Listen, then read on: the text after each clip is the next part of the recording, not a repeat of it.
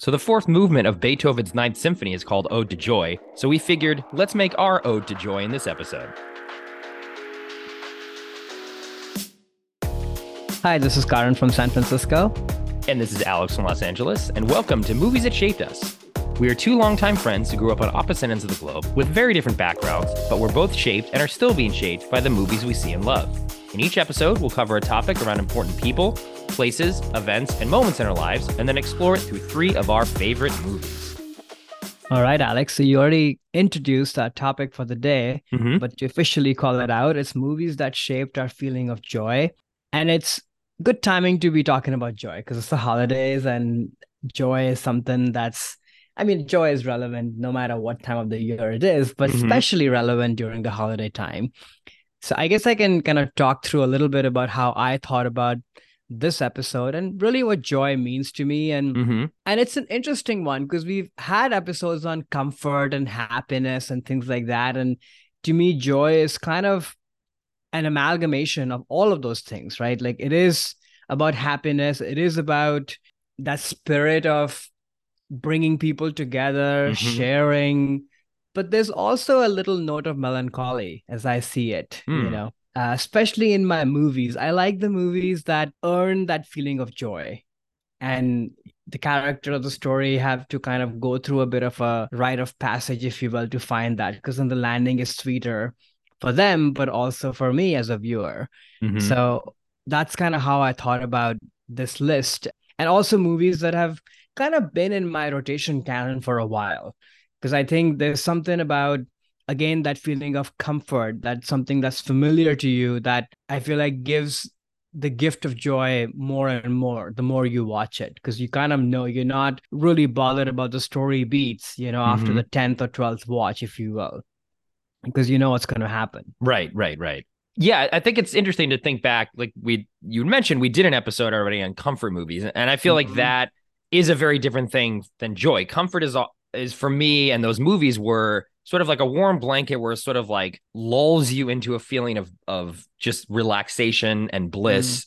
Whereas joy is a very strong emotion where sometimes you cry if things are very joyous. You get very energized because things are you want to jump up and be like, yeah, making you cannot help but smile. And that is when putting this list together, I was thinking not only about the movies that just every time I watch them, either, I can't help but smile and just feel really good. And sometimes, again, like kind of want to jump out of my seat and just cheer what's going on. But also thinking too, well, why are these movies doing this to me? What are the things in my life that give me joy? What are the things that every time I do them or see them or experience them, I do get that same sense of you can't wipe the smile off my face. Again, sometimes it is so extreme that you cry because you're so happy. Like that to me is really what pure joy is. And the films that I'm bringing today not only do make me feel joyous whenever I watch them, but do connect back to things that I've realized either through watching these films and analyzing, well, why does this make me smile every time I see it? Or I have very specific things in my life that every time, they always give me joy. And that's what I use these films for, to remind me of those things in those times. I agree. Love it. Okay. With that said, should we dive into your number 3? My number 3 movie that shaped my sense of joy is That Thing You Do! Exclamation point, from 1996. I love when movie titles put punctuation in there. I guess I should say That Thing You Do. Is that, I don't know. Anyway, this is a film written and directed by Tom Hanks, starring Tom Hanks, Liv Tyler, Tom Everett Scott, Steve Zahn, and Giovanni Ribisi. The IMDb plot summary: a local Pennsylvania band scores a one-hit wonder in 1964 and rides the star-making machinery as long as they can, with lots of help from their manager.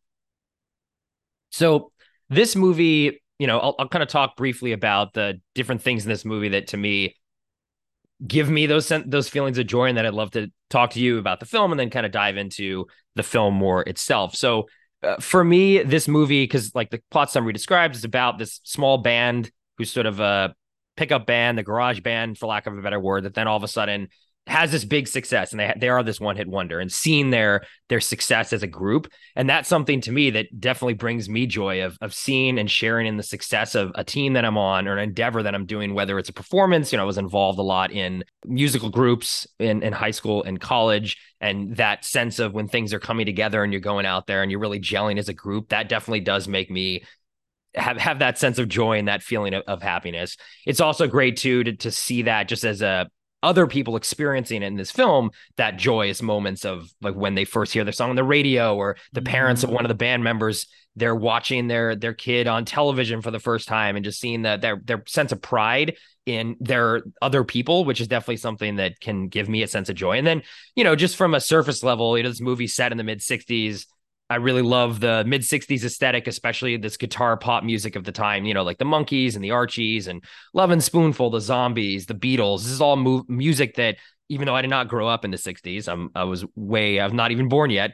I grew up with that music through oldie stations, and it does bring me this sense of joy. And this music is so sweet and fun, and every time I listen to it, it makes me happy. And this is something that this movie does a brilliant job, even though this band did not exist and the music was all written for the film. It captures that spirit of that mid 60s guitar pop that always brings me joy. So those are sort of the high level reasons why this film relates to me so much, and every time I watch it, I just cannot stop smiling. So had you seen this film? And let's talk a little more about the film.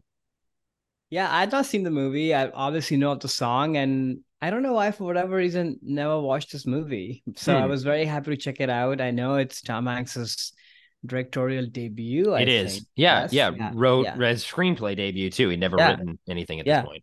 But the song is, I always knew of the song, the title song. So it's fun to check it out. I agree with you. The 60s vibe gives me a lot of joy to the bright colors, Mm-hmm. and the music paired with that is an instant joyous thing. So this is very much in my wheelhouse. I was really happy to check it out. And then I agree. I think the movie is the most joyous, but also the works the most when those celebratory moments are happening, when these Mm-hmm. characters are, feeling a sense of validation, or their song is, hits on the radio. That amazing scene when they all run to the electronic store of the Yes. parents of one of the kids, Liv Tyler, everybody like that. I wanted to like jump up from my seat and cheer. It Yeah. really captures that kind of unadulterated joy so beautifully in obviously period costume, and all of it. Like, it's amazing. So I Mm-hmm. really enjoyed the movie in that sense. I will say though, and maybe this is because the whole music biopic trope land is so familiar to us now, that how this band disintegrates, and how the love story between Liv Tyler and Thomas Everett Scott sort of Oh yeah. happens, like all Yeah. of those Yeah. things are like very messy. There's really no reason for the lead singer to start to drift away. It just Mm-hmm. doesn't feel really tied up very well together. And then the second thing, which I'm curious to hear your take on this, but the main lead, the drummer, Thomas Everett Scott, to me feels like is doing a Tom Hanks impression throughout the entire movie. Oh, interesting. And I found that so distracting because I just was like, it's almost like Tom Hanks wanted to be in this movie, or this actor just picked up Tom Hanks's mannerisms, just did that. And Tom Hanks, being the director, was like, yep, keep doing that. That's pretty good.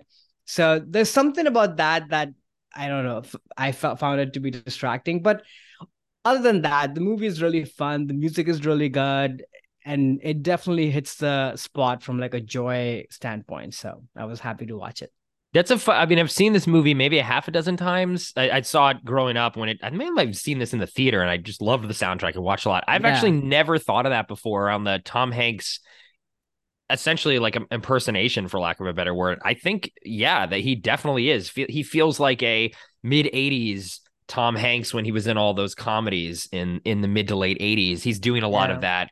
And I wonder if it is a lot of just Tom because he wrote the movie too. Much like how Woody Allen, especially after he became too old to stars of his own movies, he would Right. cast these people to basically just playing himself in these movies, Right. and he'd write them too. I wonder if this Tom Hanks kind of did the same thing here too, because it is actually kind of a, now that I think more about it, like a spot on sort of impersonation of a Tom Hanks in 1986, what he would do with a part like this. And he kind of even Yeah. looks a little bit like him. The It mannerisms does. are similar to him. That's really interesting point.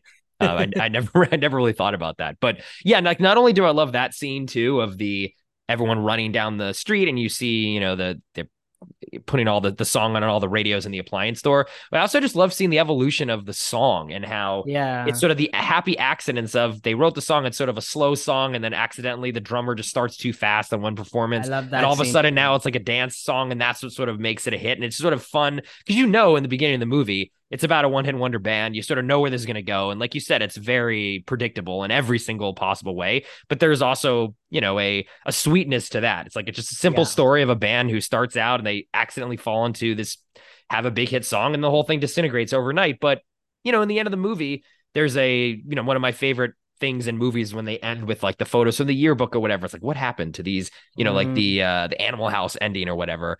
And all the stories are all have happy endings. Like yeah, nothing bad happens to any of these people. Even the one guy who is obsessed with being in the army and he leaves the band to go essentially serve in Vietnam. In any kind of other movies, like okay, he died and blah blah blah. Like, but no, right. he doesn't die. Like no one dies. Like and Tom Everett Scott and Liv Tyler get together for some reason, even though they don't. It's like for the purpose of the plot. It's like okay, fine, they have a It romance, made whatever. no Like it sense made no why. sense.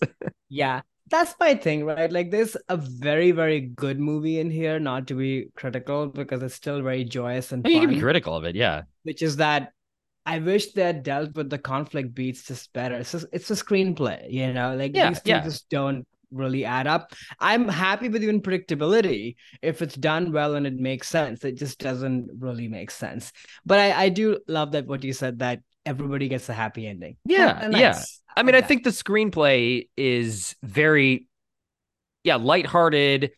Hanks's direction is very breezy and simple, and there's nothing. He's not trying to be showy or No. overcomplicated here. It's just a very paint by numbers story. But I think the colorful production design, the energy of all the young stars in the film, and also Yeah. Tom Hanks, I think, does a fun job coming in as their manager in the Yeah. movie, and he sort of plays not like overly nice manager, but not like a mean one either. He sort of understands and knows that this band is not going to last very long. But he does a fun performance too, and I always love Tom Hanks in a movie as well. So I think overall, this movie is incredibly sweet and simple, almost like a TV movie. But performances and just again the incredible The songs music is is amazing. just is so good. Which I guess the songwriter of these songs was the lead singer of Fountains of Wayne, and he passed away during COVID. So definitely R.I.P. to him. I Oh, think this is some of his best sort of pastiches of '60s pop, but he does it so well. You think all these songs are real, but none of yeah. them are. Yeah. Yeah. Also, No. fun fact: this is where Tom Hanks's production company Playtone comes from. Is Right. this movie, which is Yeah. Yeah. a fun little nod every time I see that. And if it's like Yeah. his Band of Brothers or like the Pacific, it's like Playtone. I'm like, oh yeah, that thing you do, cool. Yeah. That makes me smile just seeing that company logo. Yeah.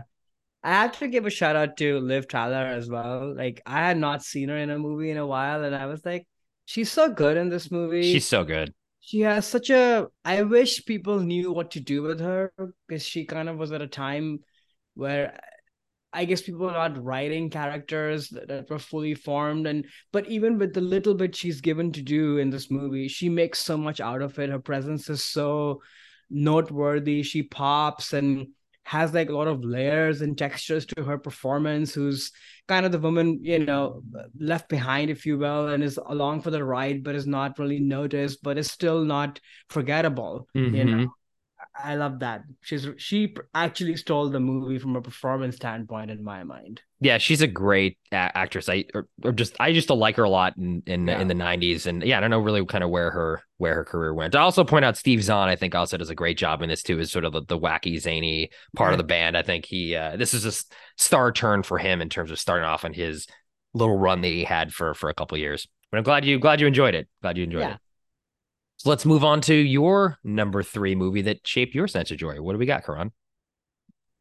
Okay. If you're moving to a very different part of the world and time period with my number three is Sense and Sensibility from 1995, directed by Ang Lee, written by Emma Thompson, and an adaptation of a Jane Austen novel, obviously, starring Emma Thompson, Kate Winslet, Alan Rickman, Hugh Grant, a whole bunch of folks. A quick logline: rich Mr. Dashwood dies, leaving his second wife and her three daughters poor by the rules of inheritance. The two eldest daughters are the title's opposites. What? This is the log line? Okay, sure. The title's opposites. Oh, like the Yeah, sense Sense and and sensibility. They Sensibility. represent each of the. Oh, someone's getting really clever on that little Yeah, plot this is summary not the there. best log Trying line. trying to write their thesis or something. But this is obviously a classic, and I think most people are aware of the story because it's a famous Jane Austen novel. I didn't grow up watching or even reading, for that matter, any Jane Austen stuff, but I think this is probably the first adaptation of hers that I actually watched. But for me, this is on the list for joy is because of, I think I've shared this on the podcast before. English countrysides and such bring me a lot of joy. They make me really happy. So there's that aspect to it. And then I think the credit goes to the performances, the direction, and Emma Thompson's writing that we've typically known period drama, especially set in the English world, to be stuffy and stodgy, or they can be, versus this movie just has so much of like sense of fun and joy and romp Hmm. to it that this story, the way I mean, the story is timeless. There's a reason why Jane Austen is Jane Austen, but its rendition in this movie is just so timeless that you can imagine yourself in it, no matter what age, what time period you might be watching this movie, and it sort of transcends. So I think that's why like there's so much fun and joy in this movie in terms of coming of age and sibling relationships and the mockery of the class system and the weird rules that come with it. Like all of that brings me a lot of joy, and you get to see beautiful English countryside, which brings me a lot of joy. So yeah, that's why this is on my list. Great performances, and of course we'll dive into it. But had you watched this movie, and if so, what did you think of it? Yeah, I had it, but not in so long, and I was so young. Yeah. It was like a movie probably my sisters and mom were watching at one point. Like Mm, I remembered seeing the broad strokes of it, but hadn't actually mm, sat down as an adult and watched it. And it's very joyous and just such an amazing adaptation of this book. And a lot of credit is due to Ang Lee and due to Emma Thompson. And it really did kickstart, that whole Jane Austen craze in the 90s. And I mm-hmm. think just paying attention now to the direction and the different choices Ang Lee made in this is just amazing. Honestly, like the craft of this movie and how he brought in modern, camera movements, editing. There's like little zooms. He's editing back and forth between people during comedy beats. There's Yeah. handheld camera use at several times in this, which I know you love Merchant Ivory. I'm not trying to slag them off Yeah. or anything like that, but the Merchant Ivory style is very like, locked in cameras, Yeah. very, very Very classic. simple, classic direction. Yeah. And we did cover a room with a view a while back for the Hmm. travel destination episode. And I remember commenting and thinking too that movie felt very modern in its performances and in its dialogue a little bit, mainly in the performances, but the direction was not modern at all. And I think when Yeah. Ang Lee sort of takes that baton and says, okay, well, now we're going to have, yes, more of modern acting styles and more, colorful characters, but I'm going to bring it into the direction and make this basically feel like this is a modern film set in, the whatever the 17 1800s. Right.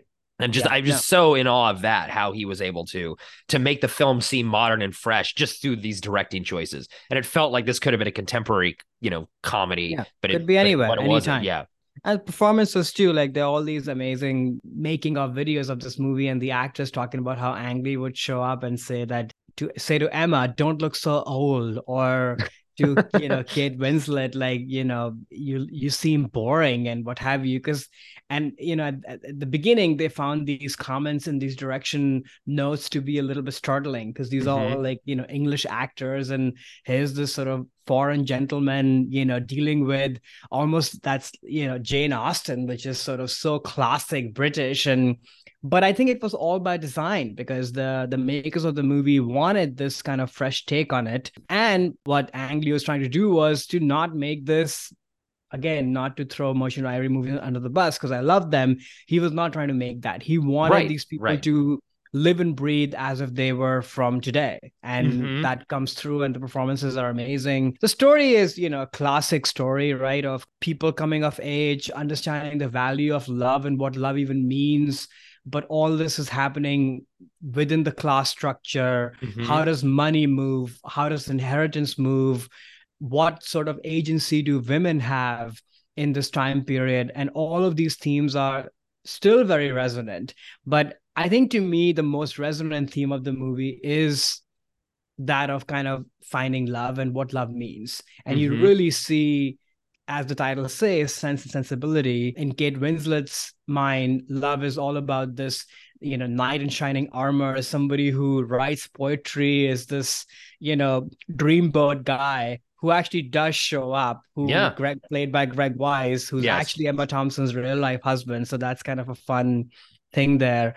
But those scenes are absolutely hilarious and funny and joyous. How the entire family is like fawning all over him, only to find out later that, what meets the eye may not be Right. He's a the right fraud, thing. basically. He's a Yeah. fraud. Well, not fraud, but he's lying about a lot of things about He's his lying a lot past. of things Right, in the right. past, and he's sort of a Leading her weak on. character. This whole Yes. thing is kind of a put up. I wouldn't call him like, and that's the clever thing about Jane Austen's writing, is that people are never black and white. They're Yeah, all yeah, yeah. gray. Mm-hmm. Everybody is flawed in there. Even our heroines are flawed in this movie as well. Like Kate Winslet is like, very impulsive, would drop off at the beat of her, of anything really. On the other hand, Emma Thompson's character, who's trying to keep the family together, is playing sort of the older, maturer one in the family Yeah, now she's that got the their father sense. isn't there, and she's She's got the the sense. sense. She's got that Exactly. sense. Yeah. Yeah. Not the sixth sense. That's another film, but She's very much trapped in that, and is not sort of fighting for her own life and her own love and desires. And that's not great either. I love her and Hugh Grant, and a young Hugh Grant's chemistry. Like, we've covered Hugh Grant in a Hugh Grant yes. episode previously. And this is sort of, I guess, the beginning of what Hugh Grant ends up playing a lot in the 90s, a little bit. But it's love to see that in the context of this movie, this time period, just fits so perfectly. So yeah, this is just such a fun movie. The side characters are great. The older lady and the husband whose cottage these three or four girls and their mom go and live with, they're super fun and funny. Even the quote unquote negative characters are also kind of a fun romp. Yeah, the So stepmother the stepmother, is yeah. and yeah, they're, again, they're played kind of for laughs, but at the same time they're not cartoony. It's such Right, a right. thin line, right? Because you have to believe into all of this, otherwise you wouldn't care, like the Mm-hmm. stakes wouldn't matter. And they do matter. They are laugh out loud moments, but you also weep a lot, at least I do, in certain scenes as this movie progresses. So yeah, it's a great all-round package, if you will.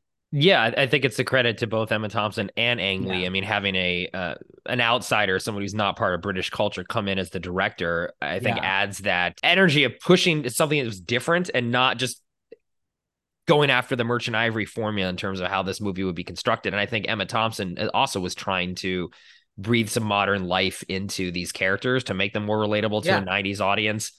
And I think she succeeds there too. So it's definitely a credit to both of them. And I think in terms of joy too, I mean, the thing you can read into this movie as well is around love, and that Emma Thompson's character, she got the love that she wanted in Hugh Grant's character by just being patient, or not trying to Mhm. go after it too much. And then Kate Winslet obviously falls for this guy, and maybe it wasn't really love in the beginning. It was more just No. infatuation with this perfect prince who could save her. She's fallen down in the rain, and he comes right at the right time, and it's almost like too perfect. And it Yeah. wasn't really ever love, even though maybe he did love her, and I believe he probably did, but he didn't choose that. He chose to be he took the cowardly way out and went with someone who he would be able to get the finances from because he was broke.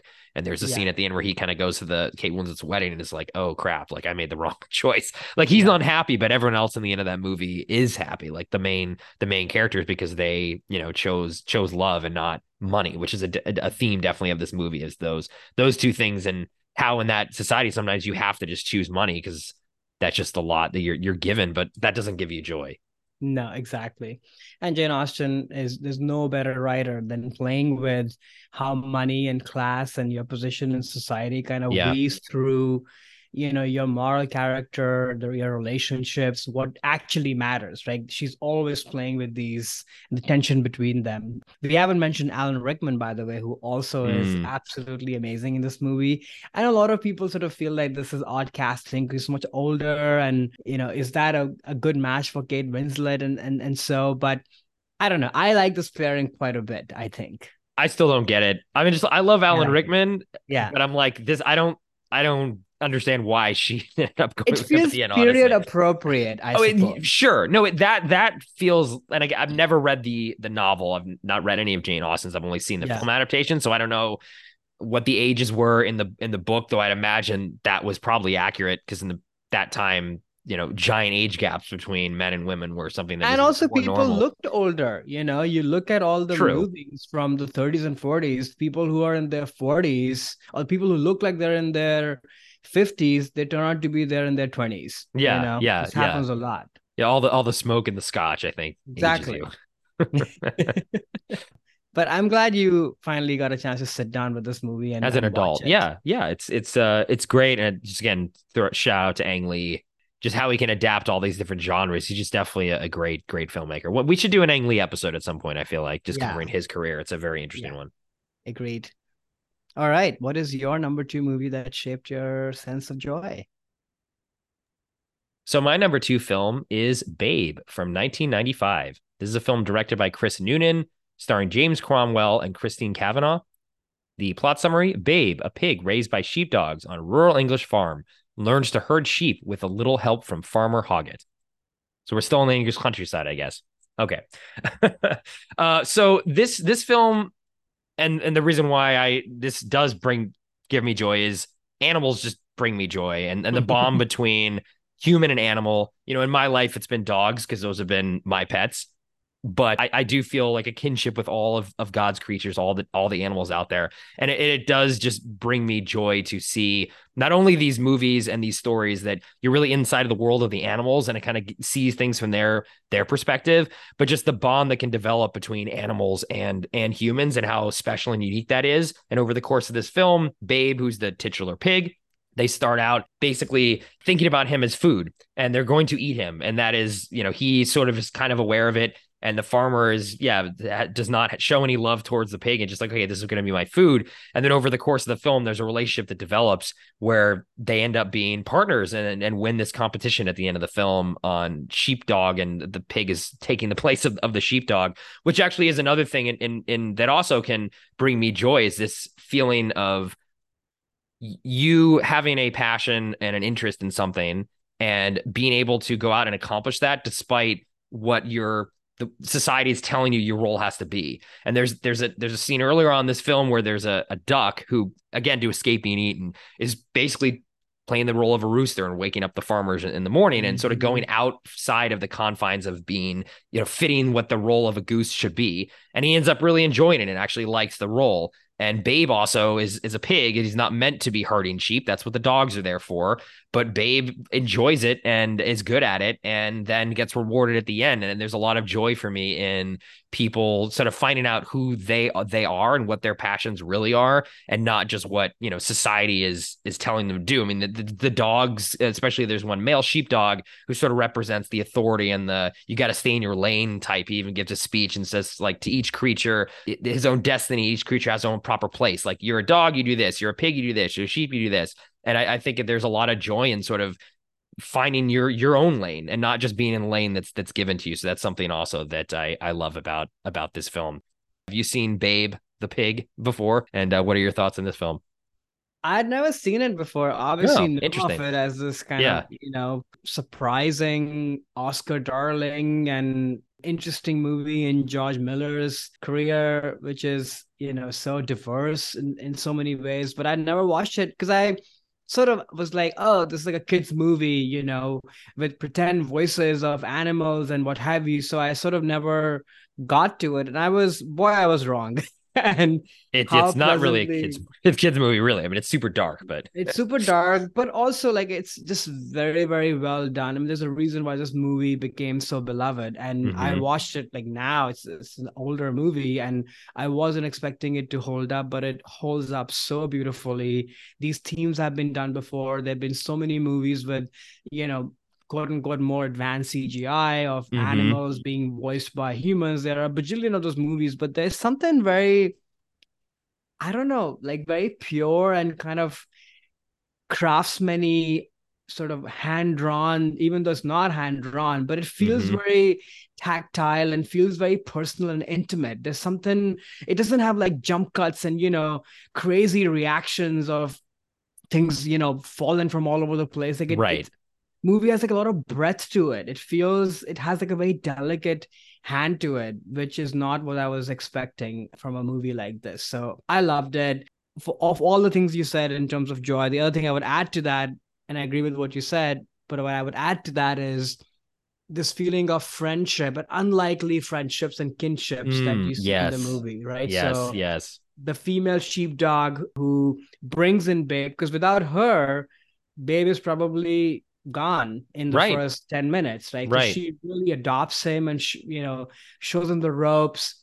And then later on, when Babe starts to discover his passion that he's good at herding sheep, there are a few sheep. There's one like older sheep who kind of connects with Babe and Hmm. develops this relationship. And I love how they find this language, Yeah. that herding doesn't have to mean yelling or being bossed around or being, led by fear. It can just be a conversation. It can Yeah. just be, oh, would you just walk over there?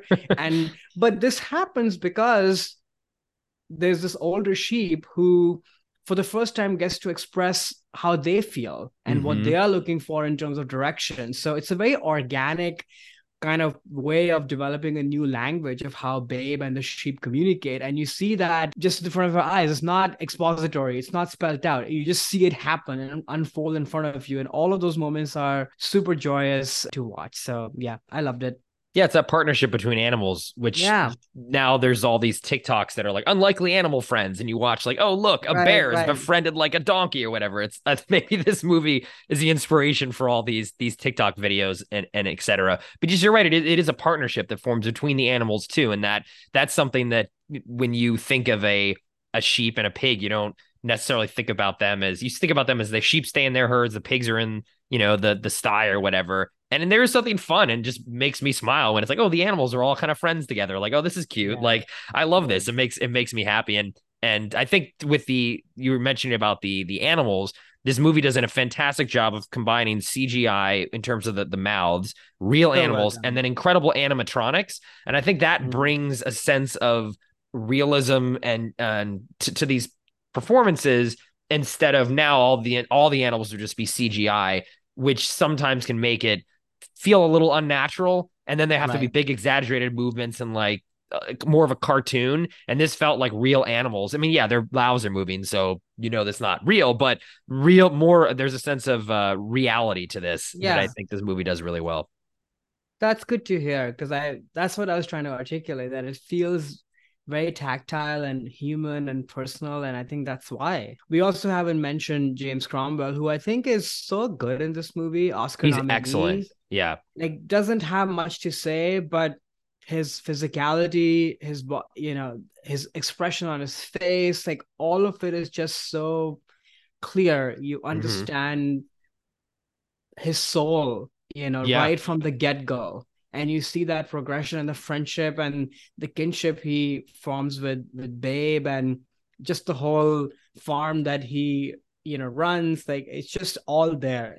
Beautiful Yeah. performance. No, it really is, and especially like at the end when they're in they're doing the sheep competition thing, and then the Yeah. pigs, does his good job. It's like, oh, that'll do, pig, and it just you can see that in the Yeah. sense of joy and sort of satisfaction in his face when he's talking to this pig, and then there's this great shot of the clouds sort of opening up and the sun sort of shines down on them, which I think the direction style of this is really interesting. It does feel a lot like you're looking at a picture book, which this was based on a book, which I did Yeah. read as a kid too. But Mm, the way that they frame these shots feel like drawings in a picture book instead of a movie. And I sort of like that there's this otherworldliness to this, even the production design. Like everything feels a yeah. little bit off, not in like in a bad way, but like it would be in just an illustration, like a little exaggerated, like you're Yeah. reading a kid's book instead of either a super cartoony world or an incredibly like grounded in reality world. It's this really interesting balance, which this movie actually has too. It feels almost like a fable in the sense of there's a It lot of totally darkness to it. does. Like animals are getting killed. They're talking about Yeah. slaughter. Characters do die in this film in very realistic and sad ways, but it still is a kid's movie. It's this very unique film. And I think the tone of this is what is so hard to pull off. Either you feel so cartoony or it's like so dark and kind of twisted. It doesn't work for kids, but this movie does a fantastic job of doing both. And in the same way, similar vein to a movie we covered in our last episode, Willy Wonka and the Chocolate Factory. I feel like they're both. Yeah, It feels like a Roald Dahl story almost too, even though this is it not Roald totally Dahl. The does. Roald Yeah, Dahl can do that, thread that needle. kind of a masterwork in terms of balancing the tone, like you said. Yeah, definitely. Okay, so why don't we move on to your number two? Are we still in the English countryside? Are we doing three for three here? Where are we going? Well, I don't have the English countryside, but I do have English people involved. Okay, So that okay. theme continues, I suppose. Continues, So, yeah. so my number two movie that shaped our sense of joy is The Death on the Nile from 1978. Very important distinction. This is not the Kenneth Branagh movie. I repeat, this is not the Kenneth Branagh movie. So directed by John Gurman.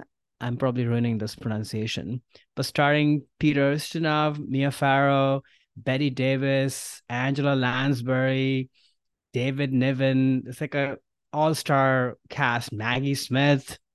But the quick logline of the movie is as Hercule Poirot enjoys a luxurious cruise down the Nile, newlywed heiress is found murdered on board.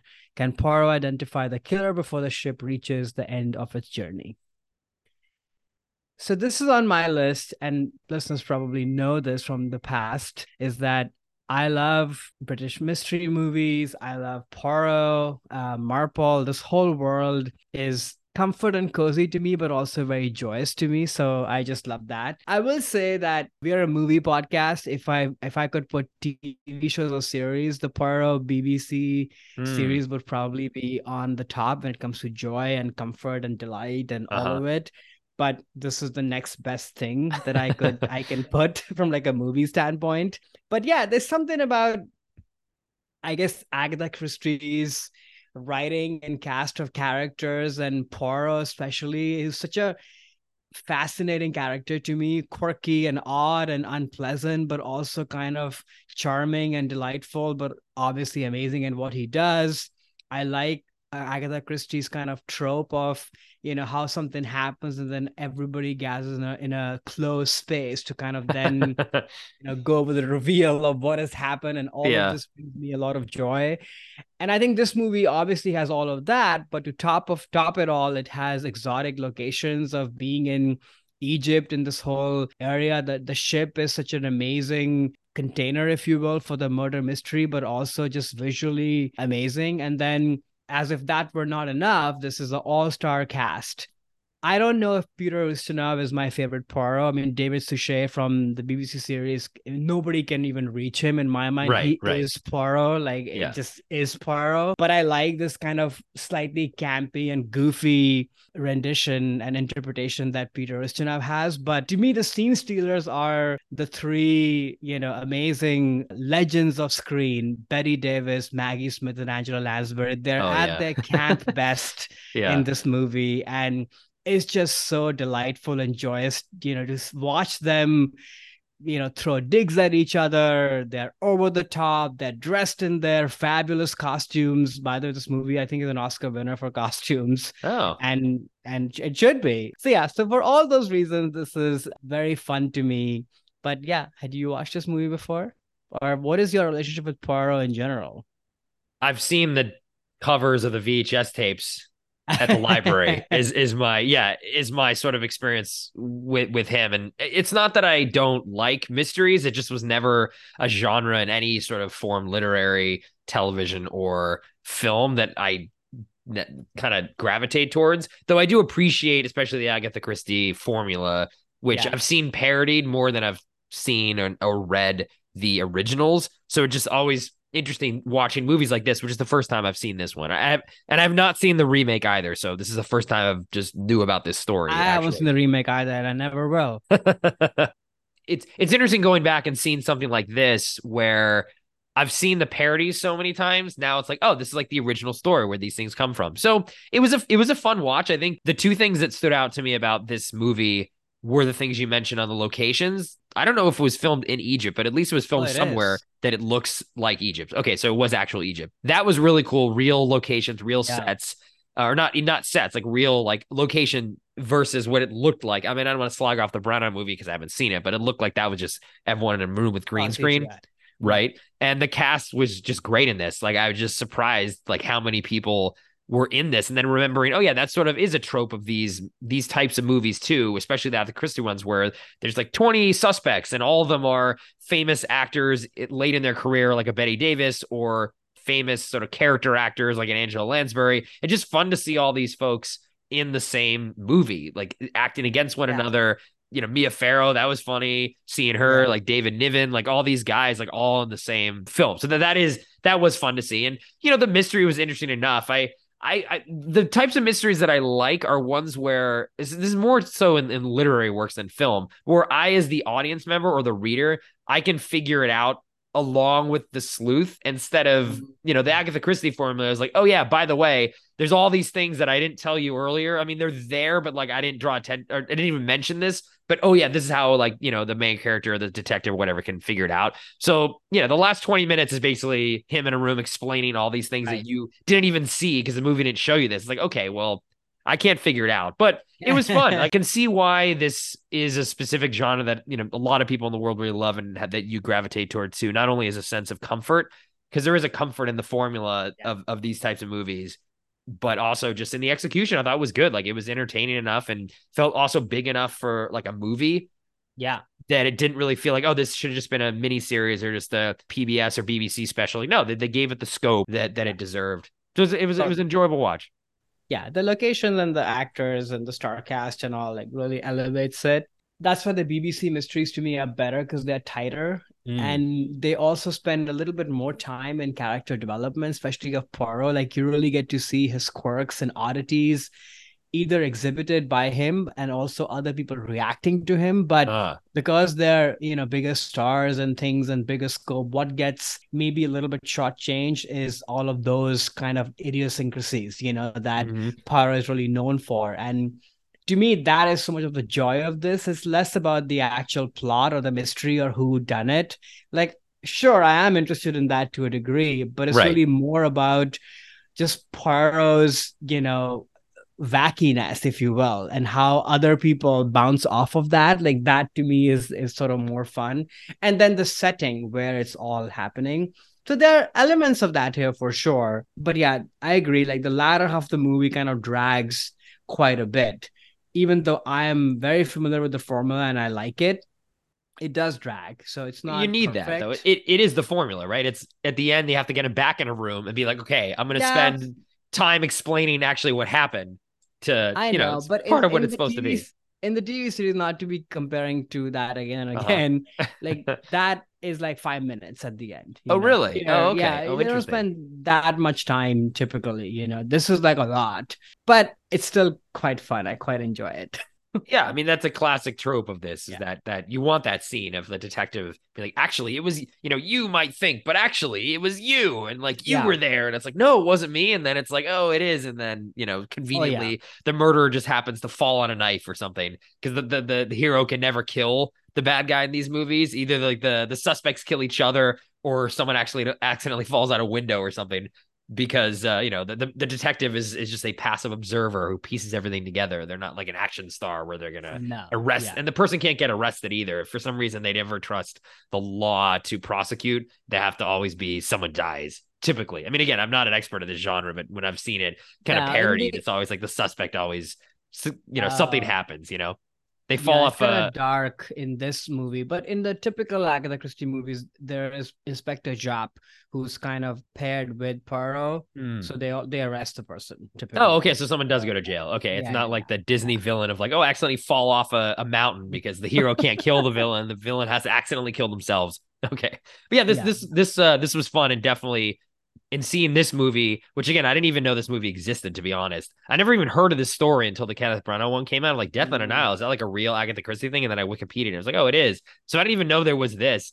And seeing this movie now makes me more understand why the remake got so much negative criticism, even just through the trailers, because it just feels like just a sort of a vapid, boring CGI heavy retread of they did not bring in the best of the best actors in this also in the that. remake. It's like in this one, it's fun to see. Like I said, all these actors at various stages of They're their careers, legends. they're Yeah. legends. This new one, I mean, other than Kenneth Branagh, who he is a legend, but no one else in that remake was. So Not it like really. ruins a lot of the fun of movies like this, where you want the ensemble with a lot of interesting actors who've never acted together. Or you wouldn't expect them to be in the same scene as well. There's Betty Yeah. Davis and Angela Lansbury. Like, how cool is that? Exactly. And then I think it has that kind of 70s movie vibe, right? Like things are slower and there's a Yeah. lot of breath in the movie. I love that. You really kind of get to sit with the location and the people, and all of that is great. Versus from the trailer of the new one, which again is unfair to even compare to this because they're in like totally different leagues. Like that just feels like jump cuts, you know. It Mm-hmm. feels like a commercial video essentially, not a movie at all. Right. The other thing I would say is that also, like, I find the 1920s, which is where most of these Agatha Christie or like Art Deco world is where these movies take place. I Uh-huh. love that setup. You know, this movie, of course, the costumes are over the top because we're dealing with some really over the top people. Yeah, I yeah. It's mean, fun though. one of the characters, Angela Lansbury's character's name is Otome Solaborn. I mean, this is this is who we are dealing with. Yeah, But even so, A, fun, but B, just even people who are not over the top, I just love the costuming and the style and the lettering and all of that from that time period just is very fun and joyous to me. So yeah, I'm glad you had a chance to check it out. I would say if you're ever in the mood, check out the BBC series, and I okay. can recommend certain episodes to you. Like it's just so fun, and just watching David Suchet, who basically gave his whole life to To this play part, Poirot, yeah. Yeah, over is just decades. Yeah. so, yeah, amazing. And what a, through and through transformation. It's moving to me to kind of watch him do that. That's cool. Yeah, and I'll Yeah. definitely, if I'm in the mood for a cozy mystery, let you know which episodes I should check out first. Sounds good. Okay, so it's time for our number ones. What is your number one, Alex? Yeah, so I'll kick us off on the number ones here. My number one movie that shaped my sense of joy is School of Rock from 2003. This is a film directed by Richard Linklater, a director who's come up a lot on the podcast, but now I'm bringing Mhm. forth a film from him. I know you've done it several times. Yep. The movie stars Jack Black, Mike White, Joan Cusack, and Miranda Cosgrove. The IMDb plot summary of this film: after being kicked out of his rock band, Dewey Finn becomes a substitute teacher of an uptight elementary private school, only to try and turn his class into a rock band. So this movie is joyous to me in a number of different ways. So I'll kind of get into those and we can dive more into the film. So first, it's just the joy of, this movie is about the joy of making music and coming together and putting on a performance, which is something that I've been involved in like a lot growing up. And I love movies and stories where it's like the let's put on a show plot line. I that gets me every time. And I love the end performances when they're then putting the show is on, and like it always Same. makes me smile and just makes me just feel great. So those are my favorite types of movies for joy for me, and this is a great encapsulation of that. There's also a theme in this movie too around breaking the rules and rebelling against conformity and the man, they say in this movie a lot. And there is, for me at least, joy in rebellion or in not following what you're supposed to do. If you want to do something, you're just going to go do it. And a lot of the theme in this movie is how Jack Black's character sort of teaches these kids who are all just about following the rules. And they're not happy. They're being told by their parents what to do, by their administrator, by formerly their teacher, and they don't have any joy in their lives. And Jack Black teaches them through the music of rock and roll, which, as he says, is all just about sticking it to the man, fighting power, and being rebellious, which is what the heart of that music genre is, unlocks joy in them, and they all find their place in the rock band, but also just in their lives, and they find their passions and things, because it's not just about conforming to what society tells you to do. And that is something, again, that brings me a lot of joy as well. And then too, and I'll get more into this at the when we kind of dive more to the film, is just how finding your passion in life and bringing that passion to others and teaching them about it just brings you so much joy. I mean, Jack Black's character, one of the reasons why I love this movie and works so well, is he has a very defined character arc, and he discovers in him, through a lot of the things that the story uses as exemplifiers of his character arc, but finds the passion that he has, which is to teach and to work with others instead of think that he's the star of his own movie and he's a lead singer of everybody. Everything's about him, and he realizes it's actually not about him. It's really about what he can give and share to other people, and that also brings me joy a lot too when I'm able to share my passions with others and inspire others to do things, whether it's music or things in work environment, whatever it is. I enjoy. I've never been a professional teacher, but I do enjoy the opportunities when I've been able to do that. Whether it's mentoring or tutoring and things like that over my life. And there is a joy in seeing you pass that passion and knowledge on to others. And they just do a fantastic job in this movie with his character arc, which I'll get into a little more later around what Jack Black's able to pull off. So this is one of my favorite movies of all time. I saw it when it first came out. I was a big Jack Black fan and just blew me away. And I still to this day, like, it makes me smile every time I even think of it. This movie, so it brings me a lot of joy. Have you seen this movie before, and what are your thoughts on it? Yeah, I feel like this is a fun episode where we had not seen each other's movies in the past. And this is Uh-huh. again one of them, which I'm actually shameful to admit because I love all Linklater movies. And I Mm-hmm. think I just ignored this movie because I felt from the trailer and the poster what has become the Jack Black energy, right? Mm-hmm. Which Mm-hmm. you kind of have to be in the mood for. And I was like, oh my gosh, this is just going to be so over the top. And I didn't watch it when it came out. So you sort of, missed the boat a little bit. Mm.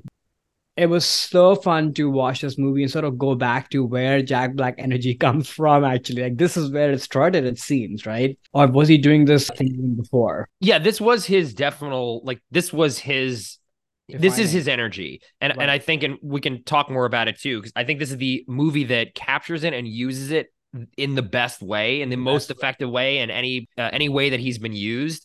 And I Yeah. think it has a lot to do with Richard, which we'll get into in a bit. Yeah. So yeah. So it worked for you, like, hit the Jack It Black totally performance. worked. It was so well done for all the things you called out, music and sharing and mentorship. But what I also love is, which is again, it's Linklater, right? So a movie like this in a lesser known director or writer's hands would be very prototypical.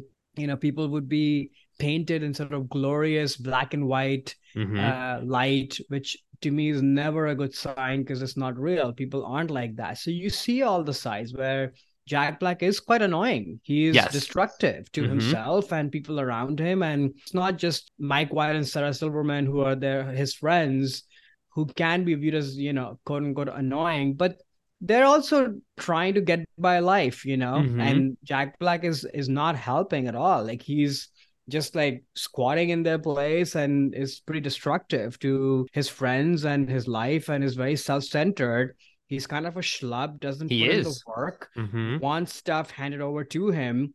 And you need that for like you said, his arc to kind of really flow through the movie. But for us to kind of believe in all this, right? Like, this is not some glorious tale of somebody who came and saved the day. Like, this is Mm-hmm. somebody who is finding himself as the movie goes on. So I love that.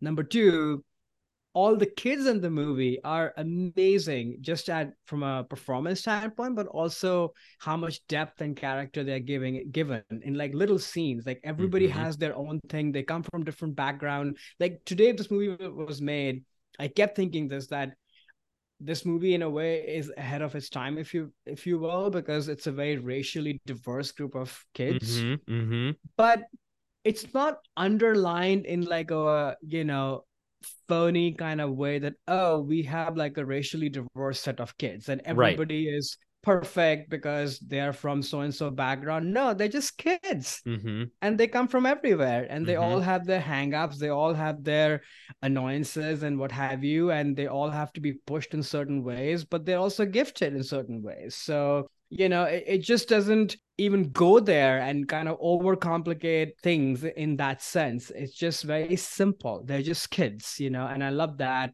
And then I think the last thing I would say is that Joan Cusack was always amazing in He's everything. great. Yeah. Her and Jack Black's chemistry, and also, her as kind of the marker of the quote unquote, prim and proper right way to do things The is man. Yeah. great because Yeah. she's also human, like she's also just following the rules and doing her best, but there is like a wilder side to her. And at the end of the movie, she's cheering for the kids as well. And I love what an odd couple and chemistry they have in the few scenes that they share. There's like a light flirtation, there's Mm-hmm. a light, seeing each other for who they are. Like, it's just so well written and beautifully performed, and the music is great, and you're rooting for everybody by the end of it. So it's a perfect number one, Alex. I love it. Oh, thanks. I mean, I just love this movie, and I'm surprised just with your fan of being such a fan of Richard that you hadn't kind Yeah. of come to this. But I think this is, in my mind, is my favorite movie of his by a country mile, and it's just interesting that he's able to take a lot of his sensibilities, especially on the direction, into making this movie work. And I think, again, just talking about Jack Black's performance, he has a lot of passion and energy, and I think joy too, in anything that he does.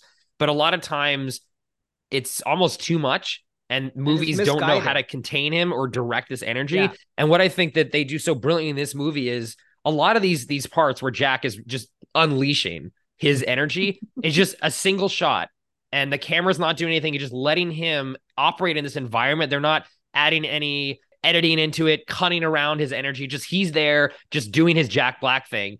Whereas maybe the camera's slowly panning back. There's a scene where he is telling the kids what the song that he had wrote about, that he wants the band to perform. It's all about himself, and this is before he completes his arc. And he's there, sort of like singing the song and doing his scat sing. It's like Yeah. he's like doing all that, and all the Good. camera is just one shot and just slowly pulling back because it's Richard knows, like, look, this guy has so much energy. He's gonna fill the frame. I'm not gonna do anything here. I'm just gonna let him go. And there's another great scene, which is one of my favorite ones too, where he's teaching the kids. Eventually, they're doing like Smoke on the Water, and he's teaching them each of their parts. And again, the camera just slowly moving around as he's doing this, and they're not like create the humor or the energy through anything filmic techniques. They're just letting Jack do all of that because he has so much energy. They don't want to contain that, right? And I think that is just so brilliant, and that's why I think Jack works so well in this movie, because they let Mhm. Jack be Jack, not try to change, what his natural energy is, which is just this. I mean, I've been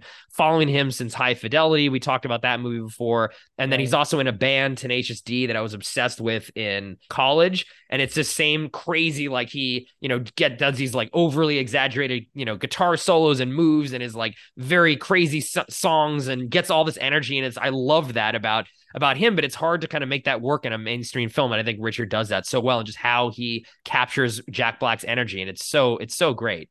I totally agree. And there's nuance in that where the movie knows that this guy is kind of a joke, but at the same time doesn't judge him for it, Like, there is kind of a love and adoration for who this person is, just the way he is, which sort of Mm-hmm. is the message of the movie too, because Jack Black, he also takes each of these kids at face value. I love Right. every interaction that he has with the kids to kind of bring him out of their shells. Like the Asian guy who's sort of such a heartbreaking thing he says that, no one talks to me, I have no friends and Yeah. such. But he's like, no, you're the man, Right. you're amazing at what you do.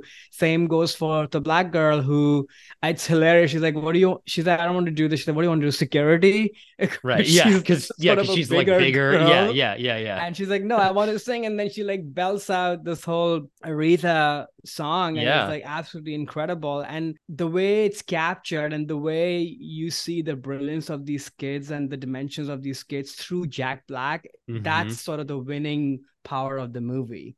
And Definitely. it's just so pure, the reactions that you're getting from him. But at the same time, like we said earlier, he's no saint either, because No. as the band starts to get together, he's like, oh, I'm going to use this to get my thing, Mm-hmm. my own song. So Mm-hmm. it takes a lot for him to get to a place where he's like, no, actually, the little kid, he's going to do the lead song, and it's going to be his song, Right. not one of my songs. Mm-hmm. And I love seeing the parents, the crowd as well, who are so proud of their kids. They didn't even realize that their kids were so talented and such. So no one is a bad person actually, because by and large, maybe I have like a optimistic in my dotage point of view that people are just, slaves to kind of whatever thing they're trying to do. Yeah. And sometimes they just have to be shaken up a little bit to see beyond the horizon, if you will. And this movie does that in a very non-preachy, fun, real, grounded kind of way.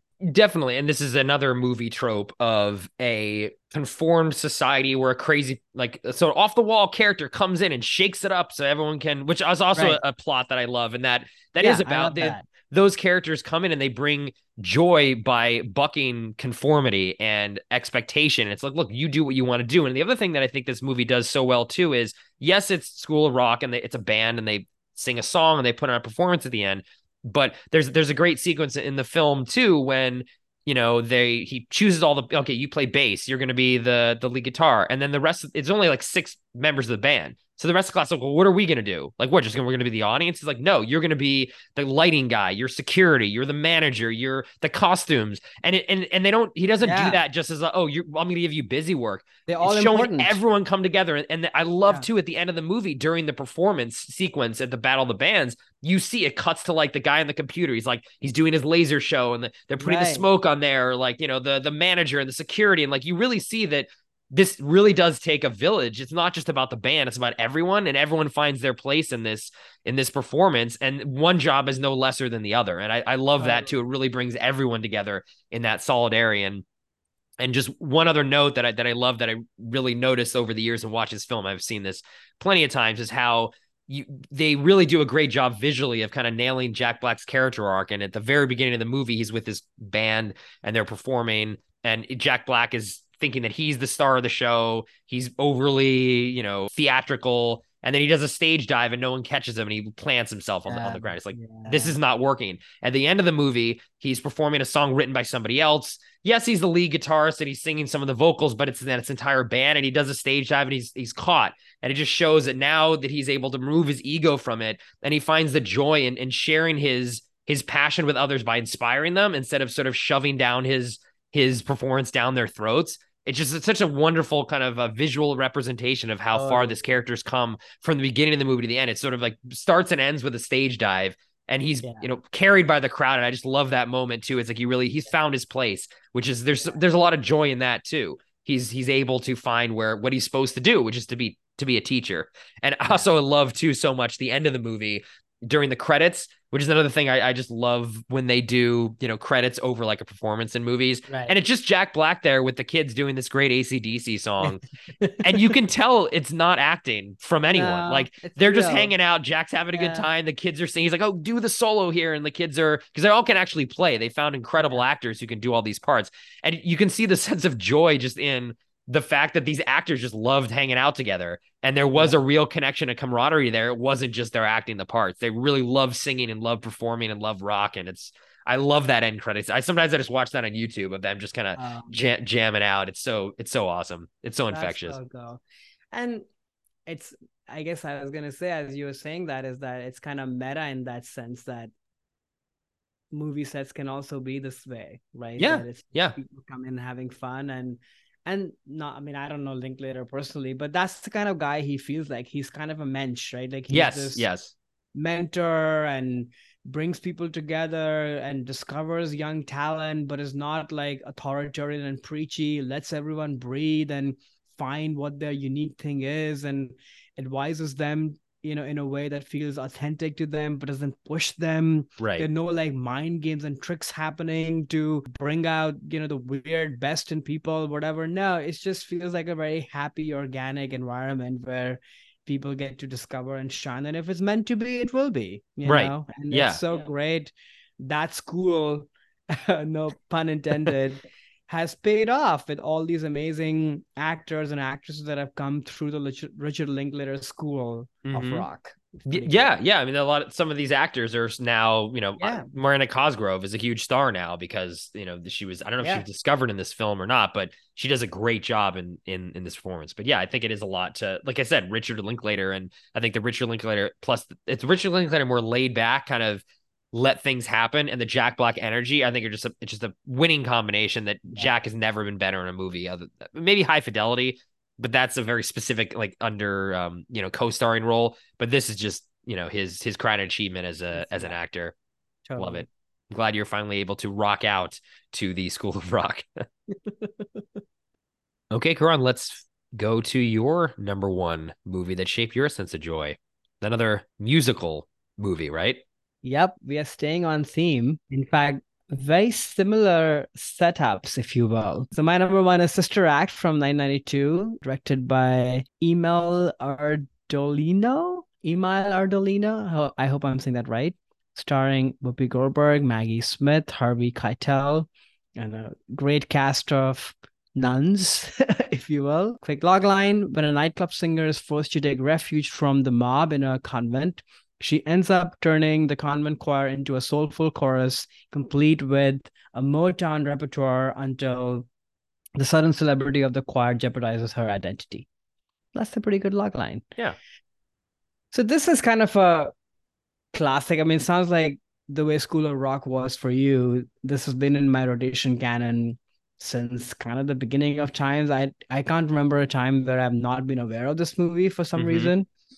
And I think it's sort of similar to what we were just talking about the School of Rock. It's music, it's an odd duck who's maybe selfish and kind of stuck in their life, enters this very opposite kind of environment from their own predicament and their own situation, and this clash, and then through that clash they discover common ground, and in this case the common ground once again is music, and Mm-hmm. that bonds this whole group of odd ducks together.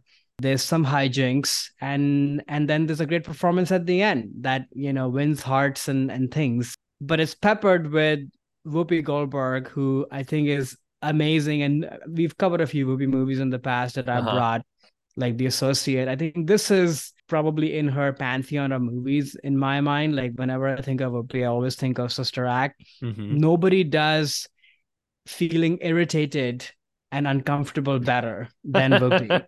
This is the faces she Yeah. makes and the quick jab she has, and it just makes me so happy always. But you get to see like a kinder, tough love side to her in this movie.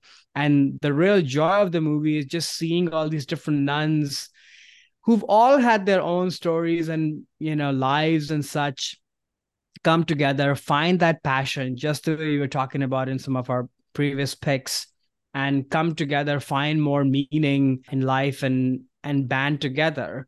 And even the quote unquote bad guy, Maggie Smith, in this movie, you get her side as well. Like these Mm-hmm. movies, once again, like School of Rock, this movie can be kind of superficial where you don't really buy the conflict because the characters are not grounded enough or they're too one-dimensional. That's not the case here. Maybe the writing may not be as elevated as say a Richard Linklater movie is, but the performances do the work, I think, to kind of really ground everybody and make them three-dimensional people. And then the last thing I would say before I throw it to you, and then we can dive in more, is that this movie is shot in San Francisco, and this church where the movie takes place is like a few blocks away from where I live. So I'm very Really? familiar with just the church.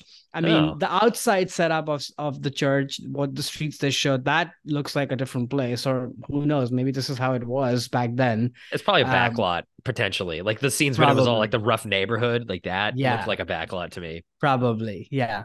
Although, San Francisco is going through some interesting changes, so who That's knows? true. Yeah. But so yeah, it's this movie now. It's so weird to me after watching this movie growing up and to be now living so close to where this church is. It's kind of a fun little gag. Like I go for Yeah. my walk or my run and get coffee and I see this church and I always, think about this movie and its songs. I, You I watched this movie before? yeah, I saw this as a kid and I loved Yeah. it as a kid. And it's funny actually watching this and then School of Rock. I rewatched them both in the same week, and they are essentially the same movie. I feel Yeah. like it's the same. There's a lie revealed storyline. It's the crazy, sort of a wild card thrown into a situation, and then through the wildness, and then through music, and there's a big Yep. performance at the end. This person teaches everyone else to loosen up a little bit because loosening up Yeah. is good. And they both work so well at that, I think, and both of them are starring a very specific comedic actor and how they like to perform. And I think this for me is a signature Whoopi role. I think this Yeah. really put her on the map as the a big star in the 90s for like family comedies. It was really due to her performance in this, which she does such a good job in this film. And this film, not only just with her, but as a lot of the side characters, much like in School of Rock 2, where the kids, it's like Yeah. Catherine and Najimy is just infectious as that Amazing. nun, and then the other sort of more closed off, kind of quiet nun who then she gets the Yeah. big solo, and you just love watching all these And characters the older kind of nuns change. Oh, too, the they're older nuns are so so cute. cute. Yeah. I mean, it's there's something joyous in watching Yeah. people kind of like loosen up, discover their passions. Sort of more quieter, reserved nun I mentioned, she's like, oh, I just always wanted to just give something to the world that was just Right. mine, like to be able to give my joy and my energy out to the world. And there is a joy in that. Yeah. It's but then also joy in seeing somebody do that, like open up and then find their passion. And you see her at the end, and she's just amazing, and everyone's loving. Her voice is so great, and she's able to come out of her shell through music. And there's a joy in finding yourself through that. And I think this movie does such a great job with that. I mean, the actual plot is a lot more cheesy and sort of convenient than like Ghoul Rocks. Oh, he's a substitute teacher. Here is like there's like a mob hit gone wrong, and Right. she's got to.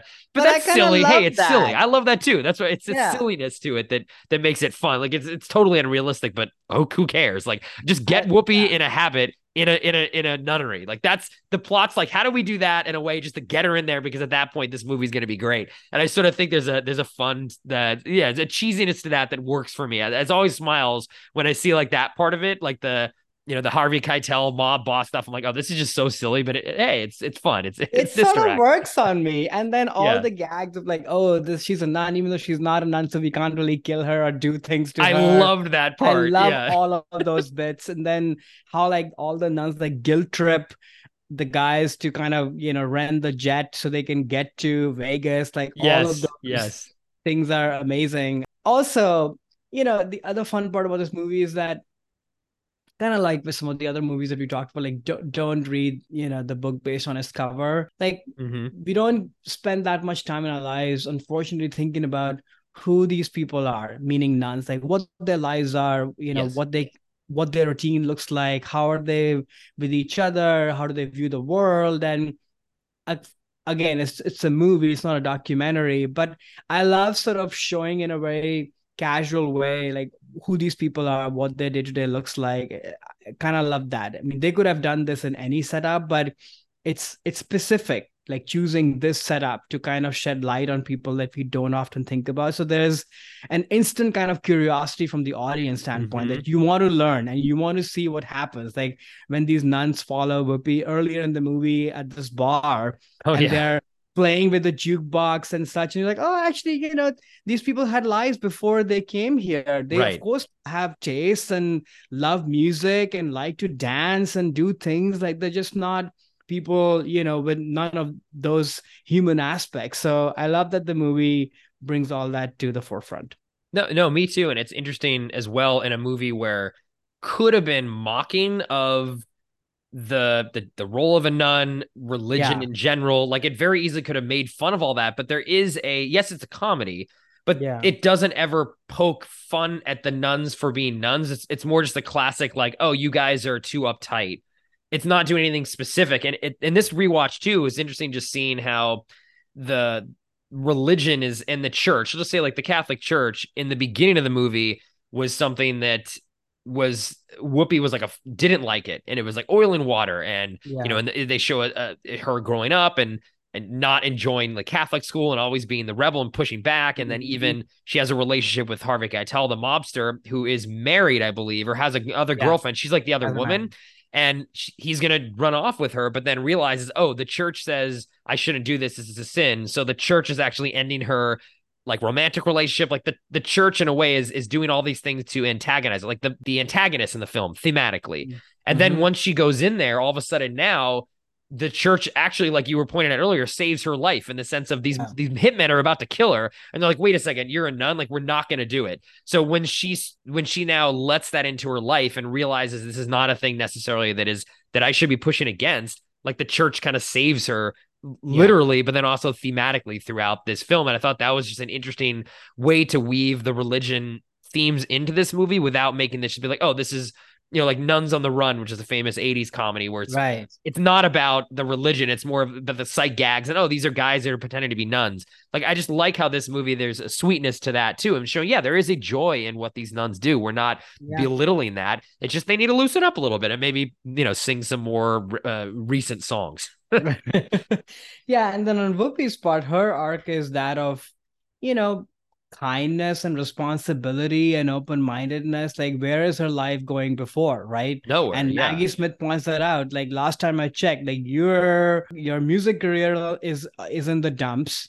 Right. The guy that you're in love with, you're the other one in his life, and he's gonna dump you, and now he's after your life. Like that's where Right. you're at. Let's just be very clear of where you're at. And by the end of it, she finds purpose and takes accountability of her own actions. And she's never really used her gift of music in a big way either. And that I love that. Like, same with Jack Black. These are rebels characters for rebels' sake. Like, what is that giving them? It's more of a cover of to their laziness or the poor choices that they made, Hmm. and being non-conformist for like the heck of it. Like, what is the plan here? There is no plan for Right. any of these people, Right.